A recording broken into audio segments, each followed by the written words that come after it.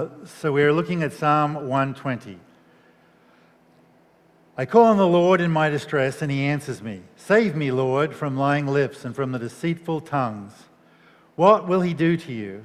And what more besides, you deceitful tongue? He will punish you with a warrior's sharp arrows, with burning coals of the broom brush. Woe to me that I dwell in Meshech, and that I live among the tents of Kedar. Too long have I lived among those who hate peace. I am for peace, but when I speak, they are for war. As I mentioned before, we're beginning a new series. We're looking at the Psalms of Ascent, or Ascents, plural sometimes called. And what we're looking here is at the Psalms that the Israelites sung as they went to worship in Jerusalem 3 times a year for the festival. All of Israel would walk to Jerusalem to worship together in celebration of the Lord. Now, as we think about these Psalms, I want you to think about what spiritual life is like for us today. There is a great market for what I would call selfish spiritualization or spiritualism, actualization without obedience, finding the bigness within, not looking for the bigness without. The outside simply a vehicle of self-discovery, not a source of truth. Instead of looking upward, our spirituality of the modern age tells us to look inwards. And submission seems like it's the enemy of liberation, not the source of freedom. Eugene Peterson put it like this: God can be sold as if he is packaged freshly, but when he loses his novelty, it goes quickly to the garbage heap. While there's a great market for religious experience in our world, there is little enthusiasm for the patient acquisition of virtue on the long apprenticeship towards holiness. Now, I remember this quite clearly. Some of you have heard me tell this story before. When I first graduated as a counselor and was in my training and was part of the trauma team. And I went to the meeting where they assigned the cases, and one of the cases came up that was a Christian who had suffered a significant trauma, and the head of the trauma team, who knew that I'd graduated from Gordon Conwell, said to me, why don't you take this case? Because you share the same worldview as this person. And another person in the group who didn't know my history said, I am a really spiritual person too. I find my strength in crystals. Comparing the faith that people put in crystals with the historic, accurate truth of Christianity. Now, I want to be respectful to what she was saying, but it taps into where our culture's got to. Whatever we can use from the outside that somehow gives us more of a perception or a sense of strength or an insight or a sense of self-actualization or self-depth, regardless of any outside truth reference, is what people are making of modern spirituality today. Now, the Psalms of Ascent, which are Psalms 120 through to 134, are a corrective to this. There are 15 of them. And they were sung by these Jewish people as they were walking up. And these roads were hard. And the reason we call them the Songs of Ascent is because Jerusalem was the highest city in Israel. So you were always walking up to Jerusalem. And this journey would take a long time, and you walked on dangerous and hard roads. But whilst you were walking on those roads, you reflected on your faith. You sung these songs. And it's worth knowing that these songs come in sets of 3. There are 15 of them, and they come in 5 sets of 3. And each set of 3 starts with the acknowledgement of what's wrong. Something in this world really sucks, and we're living in a bad place right now. The second psalm says, God is here to help you. In some way, God is going to help you through the now. And the third psalm in the series of 3 says, okay, stop for a minute and just reflect on who God is and what God's kingdom is. So you could, if you were looking for a nice, easy way to remember these sets of 3, the reality of the hassle, the reality of the help, and the reality of heaven. And these psalms, there's 5 sets of these psalms, all look at them. And today we're jumping into the series with Psalm 120. Now this is the first which means it's the reality of the hassle. This is no victory psalm. This is not going to ring great victories. What it's going to do is to introduce us to the reality of the hassles, spiritually and in the broader sense of the word spiritually, in terms of the way people live their life in Israel, and it has a lot of application to us as well. And we're going to look at this sermon in 3 distinct parts. We're going to look at it in reverse order. We're going to look at the end, verses 5 to 7, which I'm calling the problem, with the tagline, "Did you even know there was one?" And then looking at verses 3 to 4, the final solution, where how God finally deals with this, which the tag for that one is what we are patiently waiting for. And then verses 1 and 2, the coping strategy. And do you engage in this? So I'd encourage you, if you can, to get a pew Bible out as we go through this and look at Psalm 120 as we work through this. And we're beginning, as I said, in verses 5 through 7 with the problem. Let me read that again. "Woe to me that I dwell in Meshech, that I live among the tents of Kedar. Too long have I lived among those who hate peace. I am for peace, but when I speak, they are for war." So these people on this journey of ascent to Israel, these people are describing the messiness of the climb, in a sense. They're on a journey to Jerusalem, but they're describing the world around them. Meshech is the farthest north in the known world, and Kedar is the furthest south. This is a way of saying in Hebrew the known world, or the world at the time. So they're saying here, the world is has deceitful lips. The world, woe to me because I live amongst the world of deceitful lips and lying tongues. I love peace, but when I speak, they are for war. And he's describing there what it's like to live in the world around Israel. And the word dwell here and live here, they are sojourner words. So when he says, woe to me that I dwell in Meshech, what he's really saying is, woe to me that I have to pass through, that I have to journey through. And woe to me that I live among the tents of Kedar, again, that I had to stay in a bed and breakfast, or I had to pass through that part of town. So what he's really saying here is that, look, I'm for peace, but I have to live in a world that isn't for peace. I have to live in a world that whenever I say anything, whenever I proclaim peace, turns back to me and tries to create war. Have you ever met anybody who's like that, who's completely disagreeable? You say one thing and then they say something back, right? It's almost like they want to be contrarian. They want to make life difficult. Have you ever been in a workplace where you say, let's do this? Someone says, no, let's do that, right? And you can escalate that from words to the workplace, to the playground fight, to skirmishes, to conflicts around the world. What they're saying here is, look, I speak peace. I speak about true peace. And when I do, I come across, at the best, disagreeable words, oppression, mocking, threats, violence. And he's asking in verse 2 and 3 to be saved from these lying lips, from these deceitful tongues that contradict his peace all the time. Now, he's not being intolerant here. He's for peace. He's not being tolerant of a worldview that says any path leads to reunification with Yahweh. But he's also not saying or forcing anyone to go outside their own beliefs. He's just saying, these are what I believe, and I'm on the journey. Maybe I'm inviting you to be part of the journey. I'm acknowledging the sovereign God, and when I do that, you stand against me. You make things different. You're not tolerant. Or worse than that, you're oppressive, or you're mocking, or you're violent. And it's the words. There's something about the words behind this that are causing distress for him.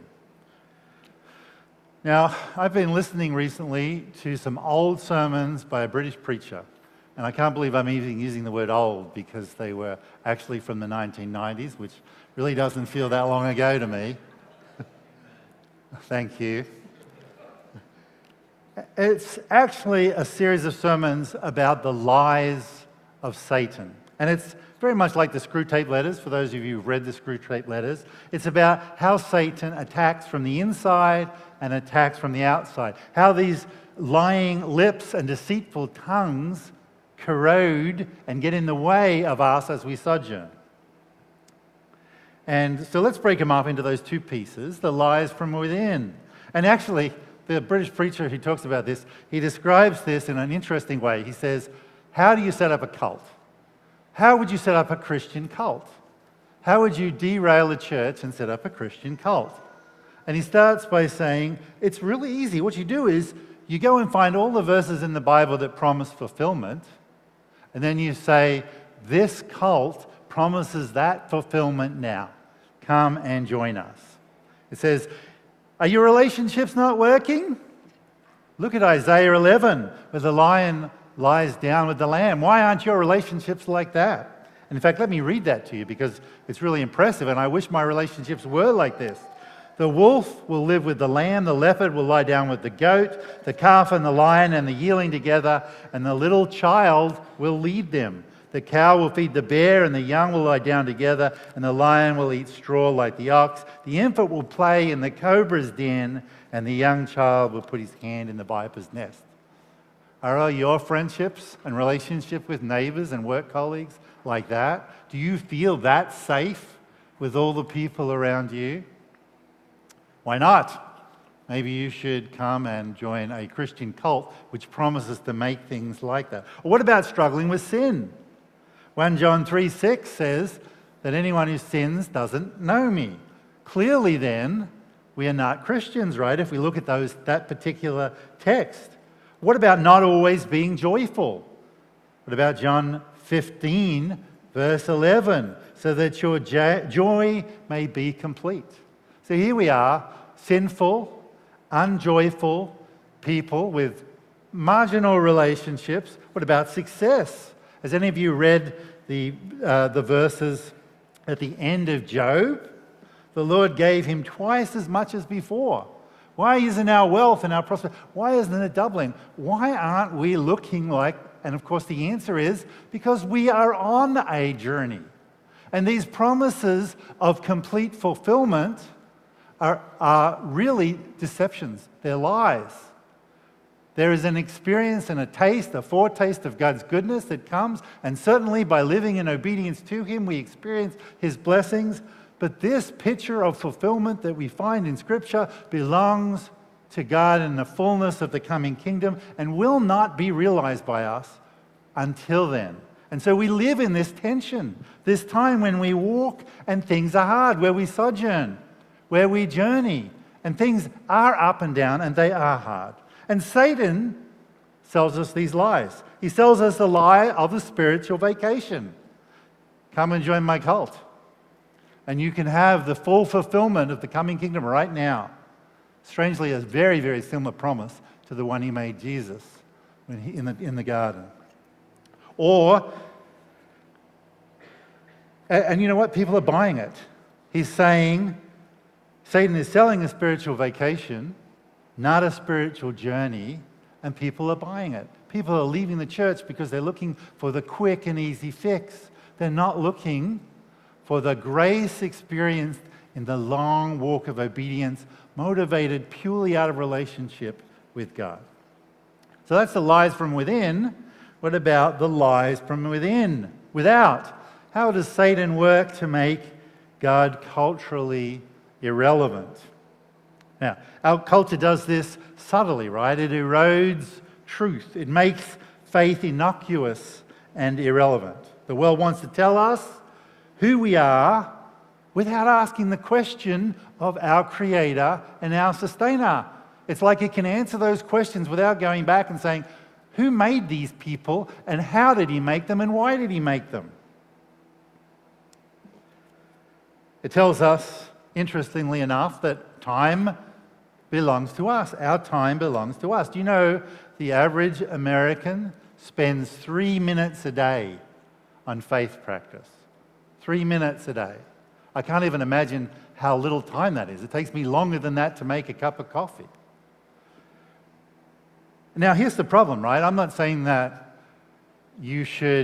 that there's actually a problem with the 3 minutes. I'd love people to pray for 3 minutes a day. My problem is that 24 hours a day, 7 days a week, that time belongs to God. And so all of the other things I'm about to go through, if we thought like that, if we thought, oh, all my time belongs to God, how I use it really matters. I'm on a journey, a sojourn, I'm a pilgrim. Then we wouldn't be just thinking, okay, I've done my 3 minutes of add-on faith, I've done my tack-on religion, I've integrated that little piece, now let's get on with life. I'd be saying, no, all of life, every single square inch belongs to God. Now okay, three minutes a day, but what's the message? The message is that, isn't it? You tack your faith on. You add on a little bit. You do a little bit of praying, or you go to church, and that's fine. You've done your bit. You've met your religious obligation. You're a spiritual person. You've done the Christian duty. You've made it.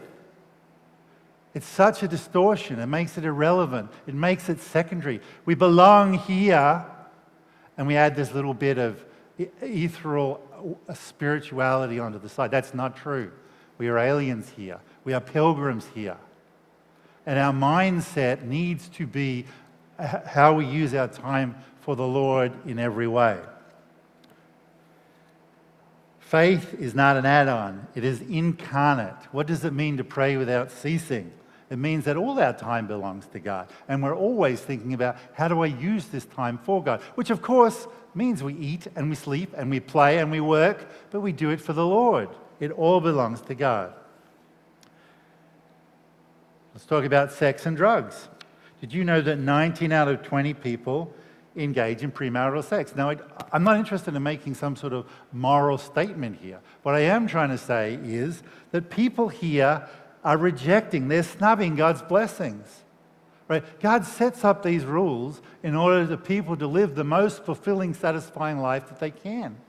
Same with drugs. When people destroy their bodies or use drugs abusively, what they're doing is snubbing God's blessing. They're turning their nose up to God and saying, I actually think I know how to run this situation better than you. It's not some cheap moral, stepping over some moral line that matters here. Do you realize you're snubbing the living God who wants to bless you, who wants you to be a pilgrim on the journey, who invites you into that? And you say, you know what, I prefer to do this my way. And the message is that's okay, right? The message is one of hubris, demanding immediate gratification, doing what you want when you want, and thinking that you actually know better for yourself than God knows. What about money? Forget about tithing. Let's just talk about giving, just to any charity. Do you know that less than half the population in the United States, one of the richest nations in the world, give any money to charity each year? Now, that means half does, which is pretty good. And the point here is not so much that I want to guilt people into giving more money to the church or to charity. What I'm trying to say here is that we've missed the point, that we're sojourners on a journey, that we're pilgrims, that we're blessed when we sit within God's place of obedience. And the culture is telling us that that's okay. I remember when we first got married and we talked about the way we managed our finances, and we talked about tithing. Some of our family was horrified. What? It's okay to give a few dollars to the church, but you can't give 10% to the church. That's a horrible thing to do. Think of your children. Think of your retirement.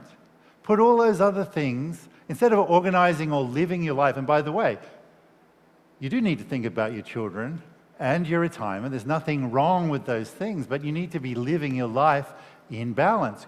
Because guess what? Spending money on your children and on your retirement is being faithful to God. I still remember when we first started North Point. And at that time, we were starting to get leaders in different groups. And I will tell you this because they use this in their testimony. And they're now pastors, the two of them as a couple. They set up our missions team. And I went to talk to them as they were becoming members. And they wanted to impress me, I guess. And so they said, you know, we're really good Christians. We read our Bible regularly and we do all this. And we tithe. And off the cuff, I just said, well, what do you do with the other 90%? Like, that's God's money too, you know. And I didn't think anything else of it. Maybe that was a little abrasive thing to say. But it was mostly just in conversation in the membership interview. But then when they set up the missions team, in their testimony, they brought up that conversation. And they said that completely changed the way they looked at their faith. They suddenly realized that you don't slice it down the middle. You don't put 10% over here for God and the other 90% is yours. You don't do that with your time. You don't do that with the way you behave sexually. You don't do that with the way you use your body. All of it belongs to God. We're not on vacation. We're sojourners. We're on a journey. The journey isn't a part-time activity. It's our full-time missional calling. Power. Do you know that in the United States, 2 out of 3 people see power as being threatening and disturbing? I mean, maybe that's a statement on our current political system, but doesn't that speak to how people use power? What's the message our culture says? Use it for your own gain. Use it for what you can get out of it. Use it to establish what you can for yourself. And it's no wonder that people are afraid of it, that they don't believe in the checks and balances are working anymore, because people seem to have written into our cultural narrative that you should use your power for your own gain, that you should use it for your benefit, to build your kingdom, not to build God's kingdom. So all of these things, right? Time, our body with sex and drugs, our money, our power. Satan is selling distraction here, right? Oh, use your time for whatever you want, whatever makes you feel good today. Indulge in sex or drugs because it'll make you feel good, right? Money, put it away. Build up a great big nest egg or invest in whatever you want to. Make sure you build your security here rather than thinking about how is God calling me to do it. Now, God does call us to be mature and to be responsible and be sensible with our money. But He calls us to do that in submission, not to look after ourselves, use our own strength and our own perception of our capacity, and then whatever's left over, give it to God. That's Satan's lie. That's a distraction.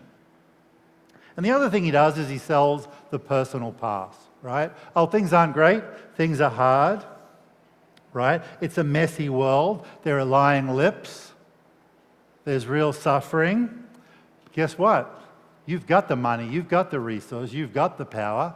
You have a personal pass. You can build a little hedge around yourself. You can protect yourself from the things that are getting in the way.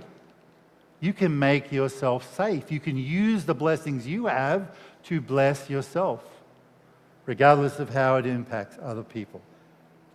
So Satan is selling a lot of things. The spiritual vacation inside the church.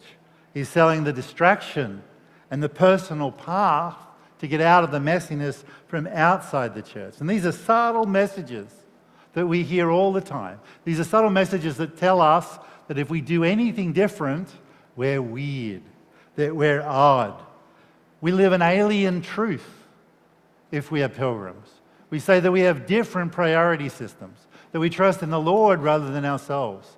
And that changes the way we think. We are aliens living in an alien land. We are citizens of the kingdom of God, not the citizens of the kingdom of this world. And we need to see it that way and live that way, and we should expect that this is going to cause conflict, that lying lips and deceitful tongues are going to tell us we're crazy, that that's off the wall, that doesn't make any sense, that you're being irresponsible, that your priorities don't make sense. And they don't fit in this culture, but they do make sense as pilgrims journeying to the New Jerusalem. So that's the question, isn't it? The culture says it's okay to make a nod to spirituality, but don't dare die to it, don't dare submit to it or live for it. And that's the question for us. Are we living as an alien on a journey, or are we buying a substitute from Satan? Are we buying a vacation, a spiritual vacation, or a distraction from the mess or the brokenness, or a personal path from the mess of the brokenness? And here's the question. Do you know that that problem exists? Are you struggling with that? Do the lies of the culture resonate with you? Or do you just think, oh, things are pretty good? Has the conviction of the Holy Spirit moved your heart to realize that you live in a world of deceitful tongues and lying lips? And they are sending messages to you which distract you from walking on the pilgrimage to the New Jerusalem. So we're going to jump back now a couple of verses to verses 3 and 4. The final solution.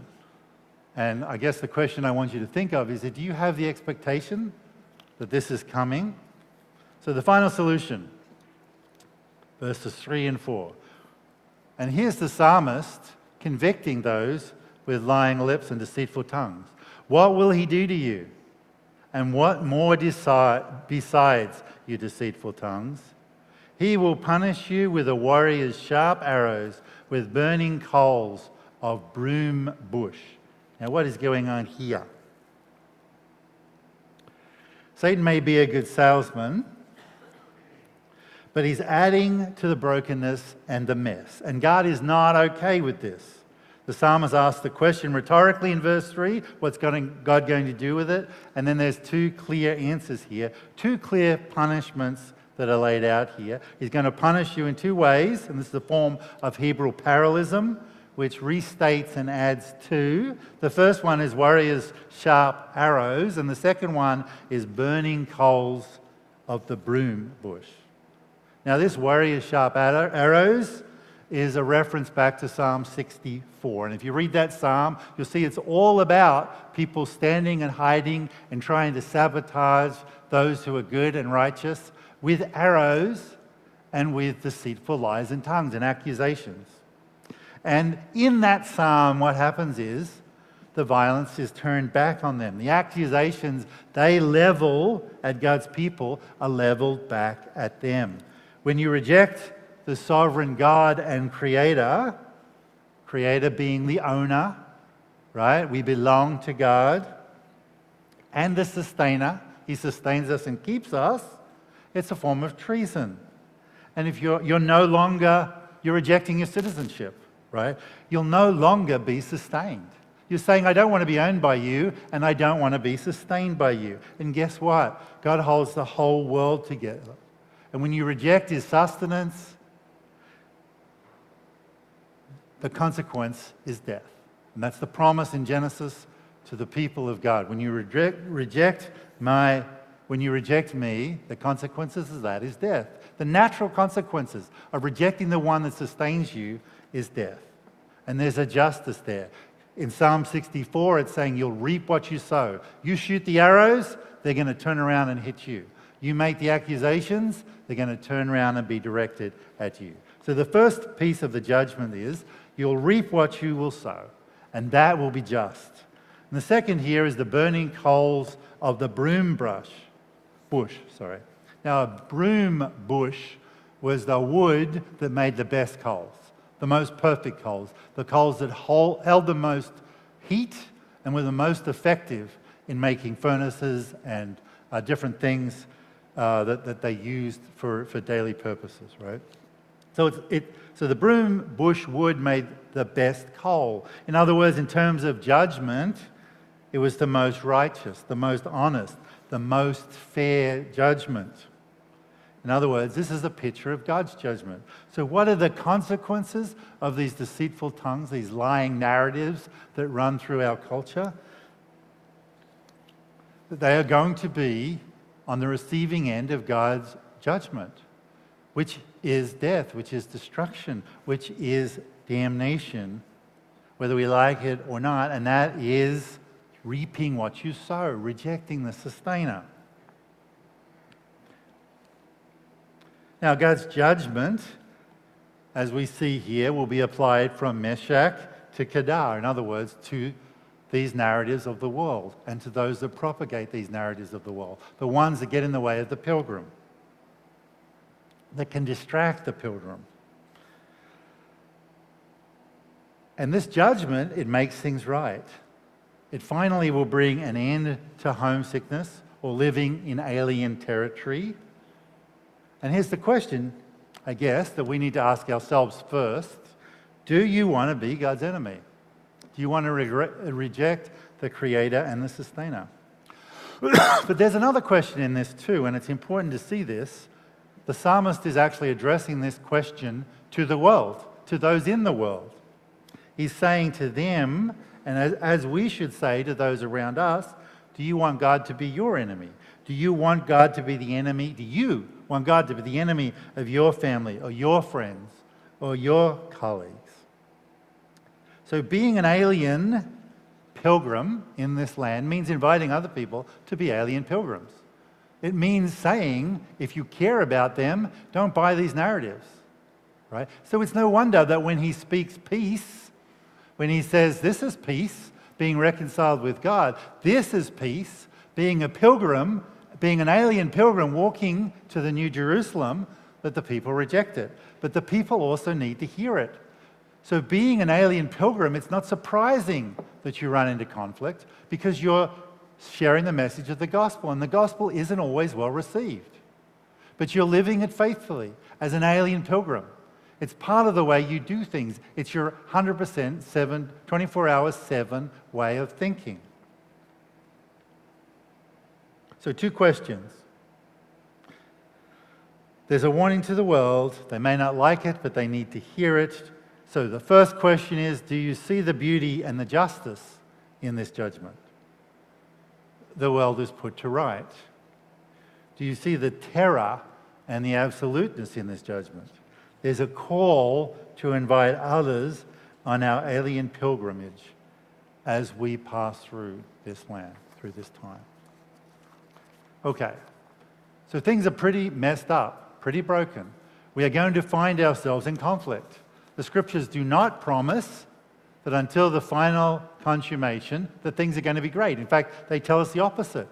As we preach peace, true peace, as we live peace, as we are faithful sojourners, as we are pilgrims in an alien land, as we invite other people to pilgrim with us, we are going to find opposition, struggles, distractions, attempts of Satan to disrail us.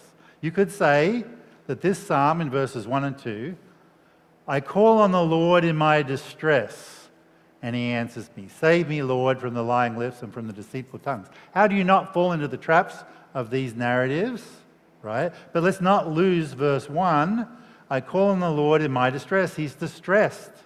The conflict is causing him great distress.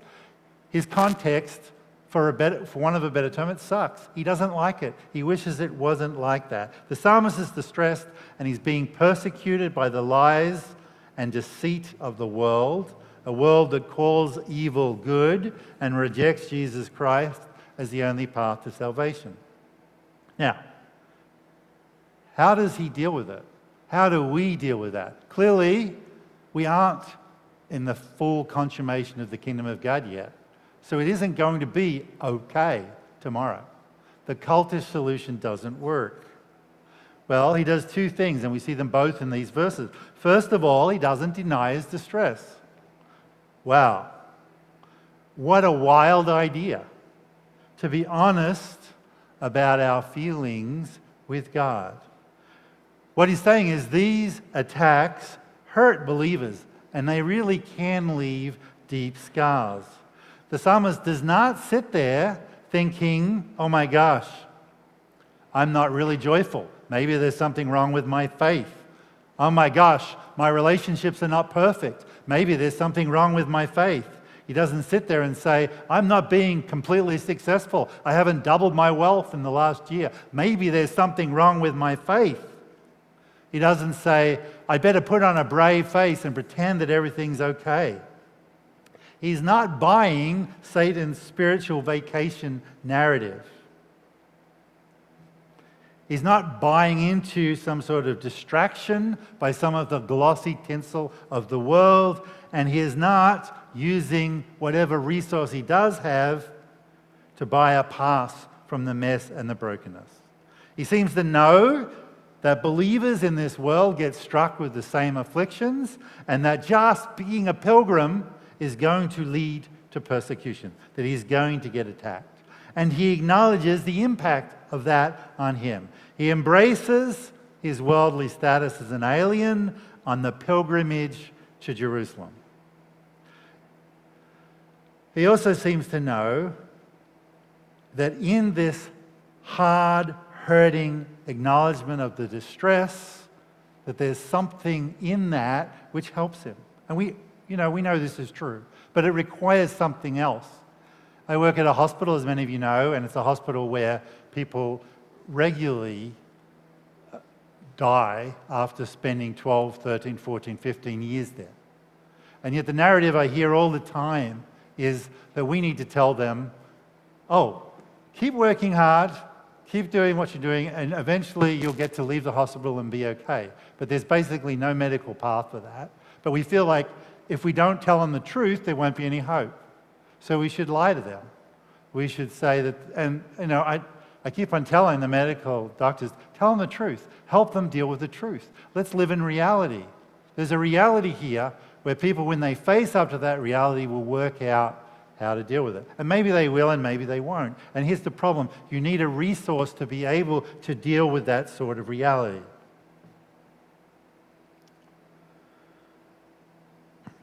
We need a coping strategy that's going to help us out of that. Now, similar situations going on. I'm not going to say it's just the Massachusetts health system that has this problem. My sister right now has just discovered that she has cancerous growth in her uterus and in her liver and in her lungs. And that's pretty sad and pretty hard. But the thing is, we are too scared, both her and me, to tell my mother. Because she's my mother's only caregiver living in the country. And my mum is frail and old. And so there's a reality, oh my gosh, what happens when we tell my mother? What happens when my mum has to deal with that reality? If you don't have a resource to deal with that reality, it's pretty tough. So the first thing I want you to notice here is that faithful people are not afraid to acknowledge that things suck and that there's real distress and that it's hard. And yet somehow, without moving into a place of denial, without running away from the hardness, they find a resource. Hardship without denial requires some really meaningful pathway, or otherwise your distress leads to despair. And we see that in verse 1. I call on the Lord in my distress. I call on the Lord in my distress. So what's going on here? The distress is driving him into the arms of God. He's praying.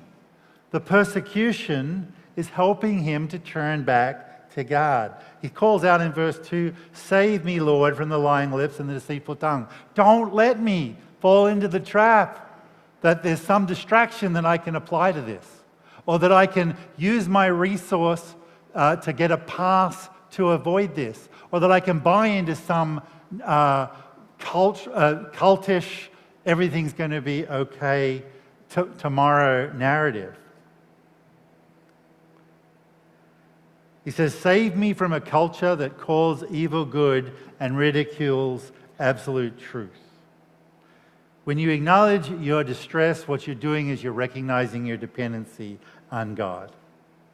And there's only one place to go, and that is to God. And here's the deal. How much you don't turn or fall into despair depends on how big God is. And so you need to recognize God as creator and sustainer, as the writer of the narrative, of the story of redemption. And you're on the journey. You're a pilgrim to the New Jerusalem. So you let your distress drive you into God's arms. You let your distress drive you to your knees. You let your distress drive you back under God's wing. You find your emotional and relational and covenantal strength by leaning into God. Now, that doesn't mean it doesn't suck. It still sucks. It's still hard. But when you do that, you don't have to carry the burden alone. You don't have to believe in your own self-reliance that you can solve the problem. You're trusting the sovereign God, the creator, the sustainer, the writer of history. Your hope is as big as God is, not as big as you are. And believe me, when the world around you is collapsing, you realize you aren't very big, and you need a big God. Now, if you had the bulletin today, you would see that the title of the sermon is Repentance. Where is repentance in this, right? So, metanoia is the Greek word for repentance. You've heard me mention that before. Meta meaning great. Noia meaning, you could say it's a great mental shift, mental turn. It's a turn, which leads to a turn in behavior. Noia meaning thinking or thought, right? So what we're saying is there's a great reorientation. Repentance is a lifestyle. It's a constant reorientation from resident of this world to alien in this world. From vacationer to pilgrim.